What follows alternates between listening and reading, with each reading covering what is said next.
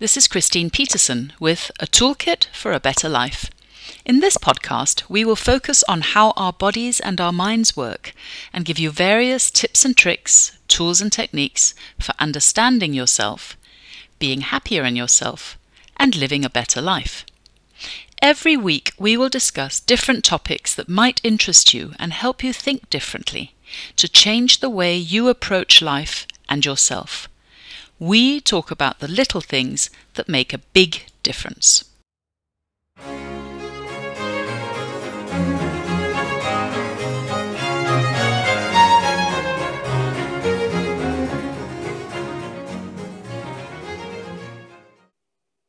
Hello. Today I'm talking with Mason de Chochor, my friend and colleague, who shares many of my interests in how our minds and bodies function and how small changes can make a big difference in how we live our lives. How are you today, Mason? Fine, thanks. It's always a pleasure to be here. It is indeed. It's lovely to talk to you again. So today we are going to be talking about heartbreak. That's right. And there are actually two aspects to that, aren't there? Yes, there are, absolutely. There's, of course, the emotional and the physiological aspect, the feeling we have when we have heartbreak. And then there's also the purely physical aspect. Exactly. Yeah, indeed. It's even considered a syndrome, aptly called broken heart syndrome. It's also known as stress-induced cardiomyopathy. It's a real medical condition that can develop after a stressful event, a breakup, a serious accident, or a loved one's death, or intense emotional stress, such as actually what we lived through, living through the pandemic, such as the COVID-19 one. We had to endure that for 2 years. And unfortunately, it may not even be completely over. So, Christine, because we looked at this together, of course, why don't you list for us the physical symptoms of cardiomyopathy? Yes, there are several symptoms of cardiomyopathy or broken heart syndrome. And the most important ones are having sudden severe chest pain, which is also called angina. And that's a main symptom. You can also have shortness of breath, which is another main symptom. And then you can have a weakening of the left ventricle of one's heart. That's a main sign. You can have fluid in the lungs and irregular heartbeats, which is also called arrhythmia. And you might have low blood pressure, which is called hypotension.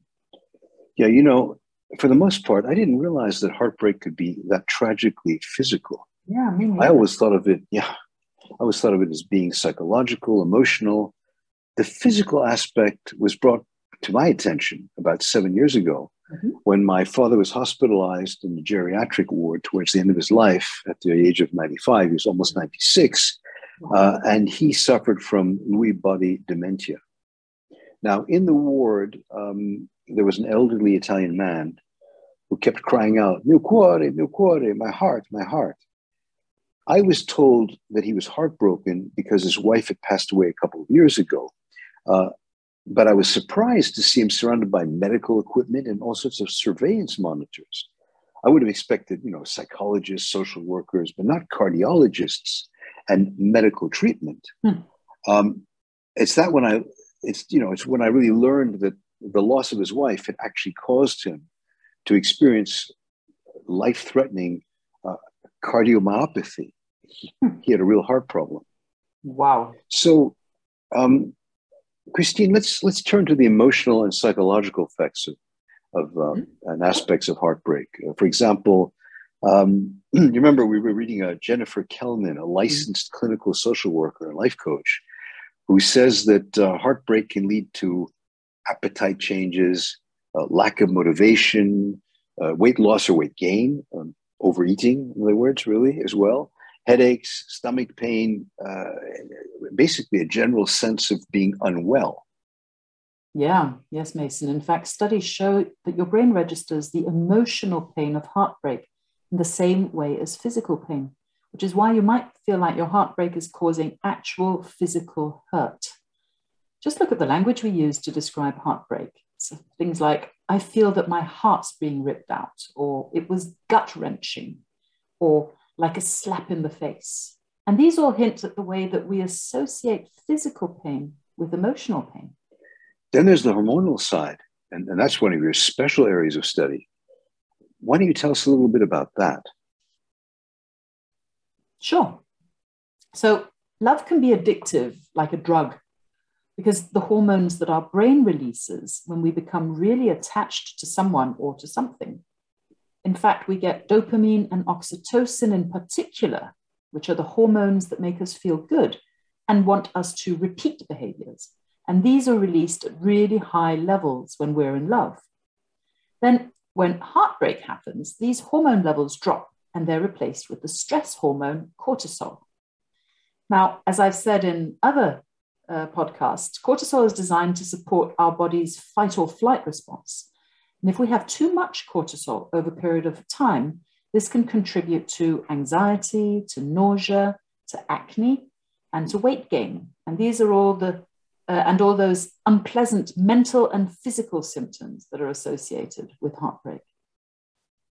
Yeah, these are the aspects which we classically, I would say, associate with having a broken heart. So let me open up the subject with some views by people you know well, of course. Esther Perel, a Belgian psychotherapist. She's explored the tension between our need for security and our need for freedom. Mm-hmm. She's also a New York Times bestselling author. She's recognized as today's one of the most insightful people today and original voices on modern relationships. Yeah, in fact, we can find a lot of her talks on TED Talks and YouTube, and she's got a couple of podcasts as well that we can listen to. Very interesting women. Yeah. So Perel recognizes that heartbreak is traumatic.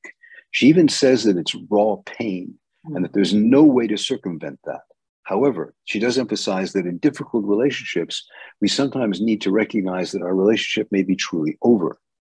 However, that does not mean that we are over. Our lives continue. So she spends time talking about rituals which emphasize acts of closure to help us. There are many different rituals. We know that when a relationship is over, we often remove personal effects of the person we've broken off with. That removes, hopefully, the remnants of the relationship which otherwise would be left behind. Then she talks a lot about self-care and self-nurturing.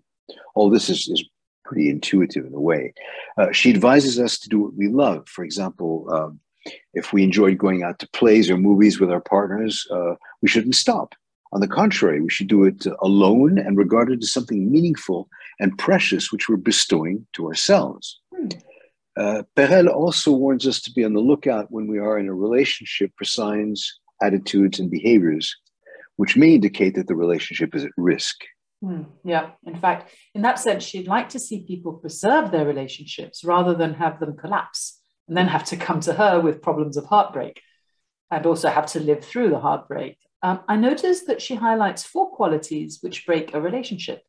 So the first quality is indifference when people become invisible to each other. The second one is neglect, where everything is prioritized except for the relationship and the couple. The third one is complacency, wherein everything is taken for granted.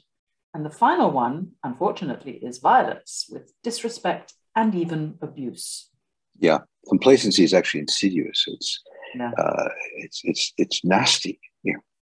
Yes, it is. It absolutely is. Of course, violence is terrible when it gets to that level, or if it gets to that level. Now, hopefully people leave before this goes into that level, if ever, thank God. So Perel, in fact, has a high regard for Guy Winch, who got his PhD in clinical psychology from New York University. And he completed several years of postdoctoral work in family systems. He's written a new book that's called Emotional First Aid, Practical Strategies for Treating Failure, Rejection, Guilt, and Other Everyday Psychological Injuries. That's a bit of a title. He suggests a simple but revolutionary idea that applying emotional first aid to common psychological injuries when we first sustain them would have a powerful impact on our mental health, on our emotional resilience, and our physical health. So get in there before the injuries become too deep. He uses cutting-edge psychological science to illustrate the surprising ways that 7 common psychological injuries can impact our behavior, our mood, our cognitive functioning, and our physical health. Now, the 7 psychological injuries are rejection, loneliness, loss, guilt, rumination, failure, and bouts of low self-esteem. I'm sure we've all had one or another of these psychological injuries in our lives. He also provides practical tools for treating these. Now, Guy Winch warns us that at some point in our lives, almost every one of us will have our heart broken, unfortunately. Yeah. Yeah, he really has dedicated a lot of time to heartbreak in particular.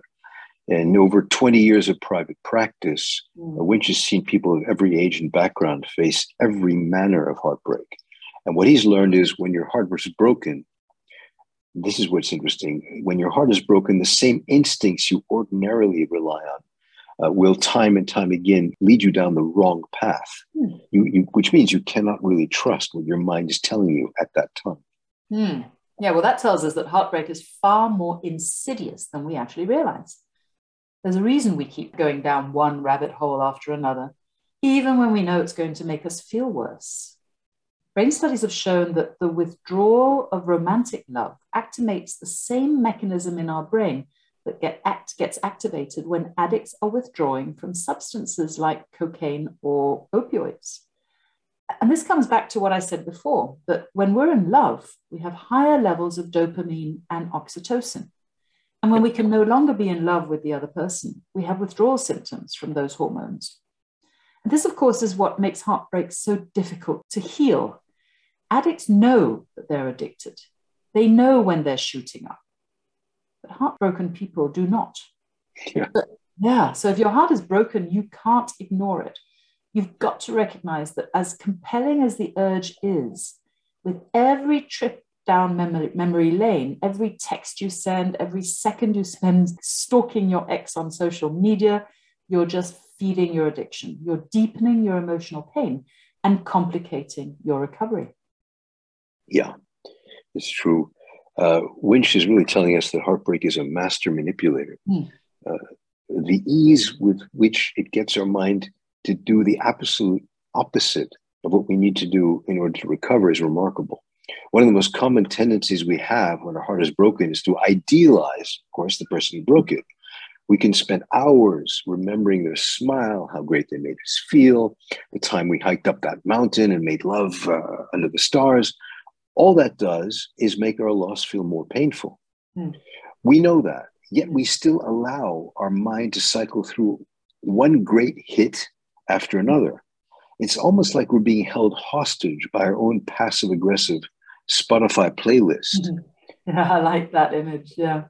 And of course, Winch tells us to avoid idealizing the person whom we are heartbroken about. So we have to balance things out by remembering their frown, not just their smile, how bad they made us feel, the fact that after the lovemaking, for example, we got lost coming down the mountain, we argued like crazy, and we didn't speak for 2 days. So he recommends that we make an exhaustive list of everything that went wrong, everything that didn't work. If we can do it, but the problem is, of course, being addicts, it's very difficult at that point to be able to do it. It's certainly helpful. It certainly makes sense. I also think that when we're suffering from heartbreak, we forget what it's like to have fun. And here's where, in this regard, I'd like to bring in Catherine Price, the speaker, consultant, award-winning science journalist. She reminds us that fun is a feeling. It's not just an activity, because people, when you say, remember when you had fun, you'll say, well, I did this, I did that, and so on. It's not just an activity. What counts about having fun is the feeling of having fun. It's the feeling that we experience. And for that, there must be 3 ingredients. And this I like. The 3 ingredients are flow, then connection, usually with another person, really thinks it's with another person, and then playfulness, lightheartedness. Yeah, it's really nice. Yeah, Price reminds us that having fun is an extremely important ingredient to leading a healthier life. So Mason, what do you feel should be the takeaway from our discussion today? Well, going back in what we were saying, let's see. First of all, the realization that a broken heart syndrome is also known as stress-induced cardiomyopathy, and therefore it's a real medical condition. That's important. It's a real medical condition. It's physical and can develop after a stressful event. Yeah, and that even emotional reactions to heartbreak show that our brains register the trauma in the same way as physical pain. Yeah. Then there, of course, there's the hormonal side to love and to heartbreak. Love can be addictive, like a drug. Because of the hormones our brain releases when we become really attached to someone or something.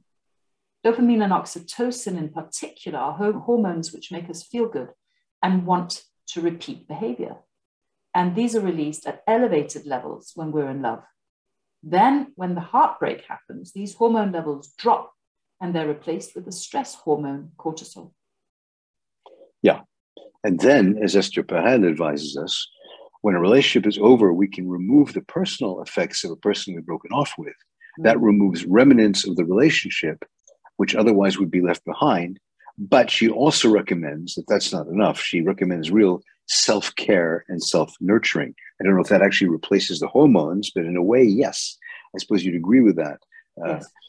That if you Self-love. involve yourself with self-care and self-nurturing, that you are, in fact, bringing in maybe some dopamine and oxytocin.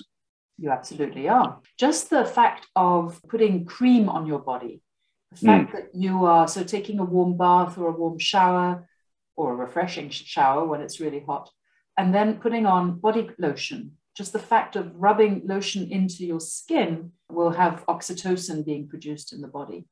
So we can actually do things to create these, to get these hormones in the body, in the mind, produced in the mind. Now, Guy Winch would like us to not idealize a relationship which has ended, but to instead make an exhaustive list of everything that went wrong, everything that didn't work. Yeah. So there we have the defensive stance. And then finally, we have Catherine Price, who tells us, yes, we can defend ourselves against heartbreak and try and really remove the causes as well as self-nurturing, but we should deliberately and conscientiously seek to have fun. Yes, get our sense of humor back. I think very often we lose our sense of humor in the heartbreaks. That's true. It disappears with the shards. So I would say that sums it up rather nicely. Thanks a lot, Mason. Yep, thank you. Always a pleasure. Bye. Bye.